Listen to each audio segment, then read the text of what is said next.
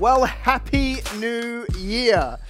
Here we are, January 1st, and it's become a bit of a tradition for me to shoot a little video and get it out to you on this day, you know, really to kind of frame the year ahead. So not only is it a new year, but it is a new decade. And, you know, I just wanted to kind of talk for a minute about something and really kind of look at, you know, like, success has to happen between the ears before it can, you know, ever happen, you know, in our business and in the marketplace, right? Our business can only ever grow to the size that we do.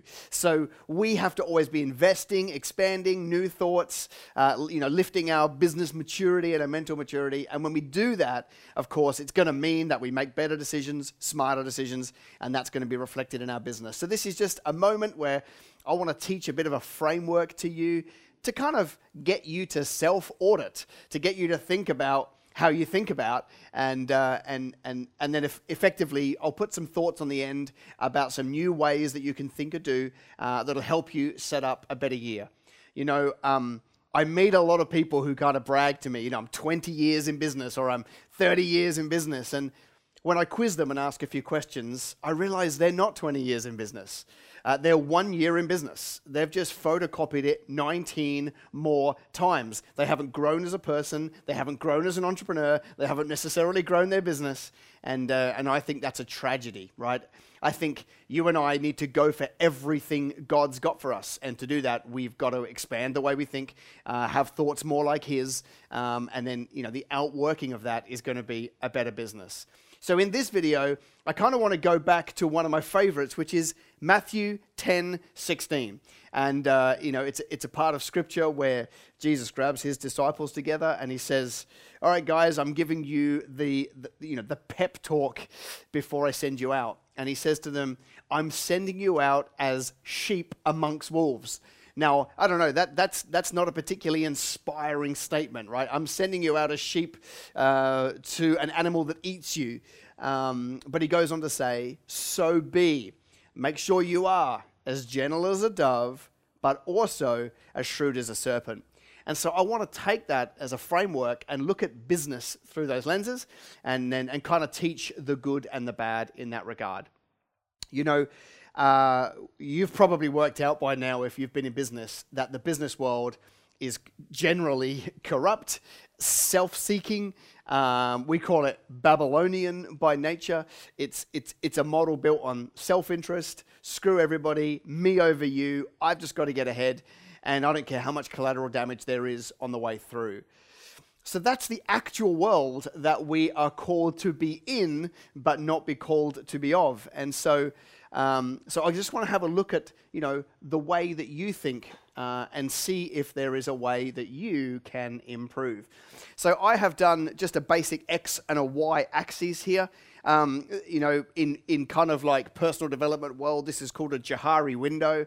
And effectively, we've got the serpent down the left and we've got the dove across the bottom. My biggest apologies for that as a piece of artwork. I failed art at school and now you can see why. So as I chart these, of course, just to kind of explain what this is, you know, the people in this top left quadrant, they are high in their serpent, but they are low in their dove because they're not past halfway across here.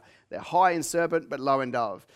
These people in the bottom left-hand corner, they've got the worst outcome. They are low in their serpent and low in their dove, all right?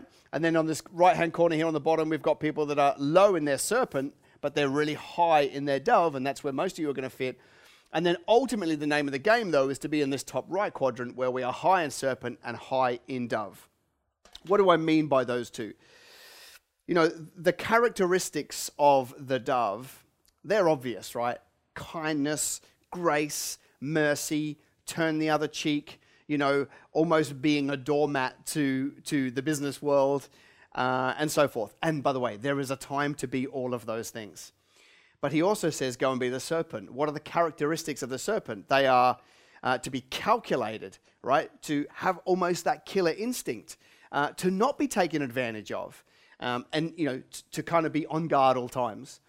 And Jesus says to His disciples, you need to learn how to be both of those because so many situations are going to come up where you need to decide which one you need to be. So I wonder if you were to chart yourself here I wonder where you sit. Very few of you would be in this bottom left-hand corner where you are not very good at either, okay? You would probably index and default one way or the other. You're probably in one of these two quadrants here. You're either really serpent, so you do the calculated, driven, get it done. You're either more that way inclined, but the majority of you guys that are watching this would be in this bottom right-hand corner. You are really good at the dove. You are always letting people kind of take advantage of you. You are always taking the humble road. You are always, kind of playing small, not necessarily maliciously, but just kind of playing lowly. And let me tell you that the world will fully take advantage of you if that's your default. Obviously, the ultimate outcome is to be in this top right-hand corner where we are very high. We know how to be very assertive in the serpent. We know how to flick that switch and become like that, have the killer instinct, fight for profit. But we also know how to be very good at the dove and how to extend that grace and to allow circumstances to arrive and so forth, right? That's the ultimate game, is to be very, very strong in both, and knowing which situation you're in requires which trait. So let's kind of drill that down into, well, what's the downside of both of these? The downside of this one is you should probably get out of business. If you find that you're in this bottom left-hand quadrant, I reckon the best thing you could do is go find another vocation, right? One where you're in a tight bubble and everyone's Christian would be ideal, because then you can get away with being like that. Ultimately, we want to be up here. But let's kind of look at these, right? The downside of being high serpent and low dove is that very kind of person is so task-driven that they can tend to put God off to the side, actually, and just say, I need to do it. I'm doing it in my own strength. And in a way, it's the end justifies the means. I don't really care if there's a few people that got hurt along the way. I don't really care if I upset some people, as long as I got my outcome. That's people that have over-indexed in their, in the serpent. What is a gift has now become something that is detrimental. It's the downside of being like that. But what about the downside here? The downside of being the dove is that you'll never fight for profit. You'll never have the hard conversation with a team. You'll never push back when the market wants to, take everything off you. And you'll always have a hard luck story. People will take advantage of you. Systems will take advantage of you. Organizations will take advantage of you. And you'll never actually get ahead because you don't know how to fight for what is actually yours. That's why we've got to have a beautiful blend of the two. You've got to have that humility and that grace and that kindness. But you've also got to have that drive and that assertiveness and that killer instinct. Because when you put those two together, you become unstoppable. So here's my question for you.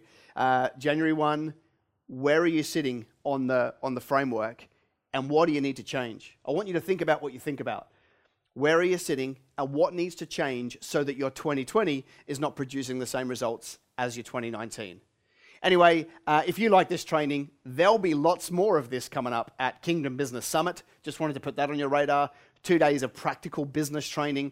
If you can find out more by going to kingdombusiness.com.au. There's a crazy offer there at the moment for you. But either way, just take 5 minutes now, pen, paper, notepad, however you do it, and just think, what has been my thinking up to this point, and what needs to be my new thinking moving forward, because that's going to reframe the way you think, which is going to reframe your actions, which is going to produce a better business. Anyway, I hope this was valuable. Put a comment in the comments below of your biggest take home. I'll read them and I'll reply to you real soon. See ya. Did you know that this show goes onto Facebook, it goes onto YouTube, it goes onto Instagram, it goes onto iTunes, and it goes onto LinkedIn? Do me a favor, would you? Tell more people about the show so that I can spread the message. Love ya. See ya.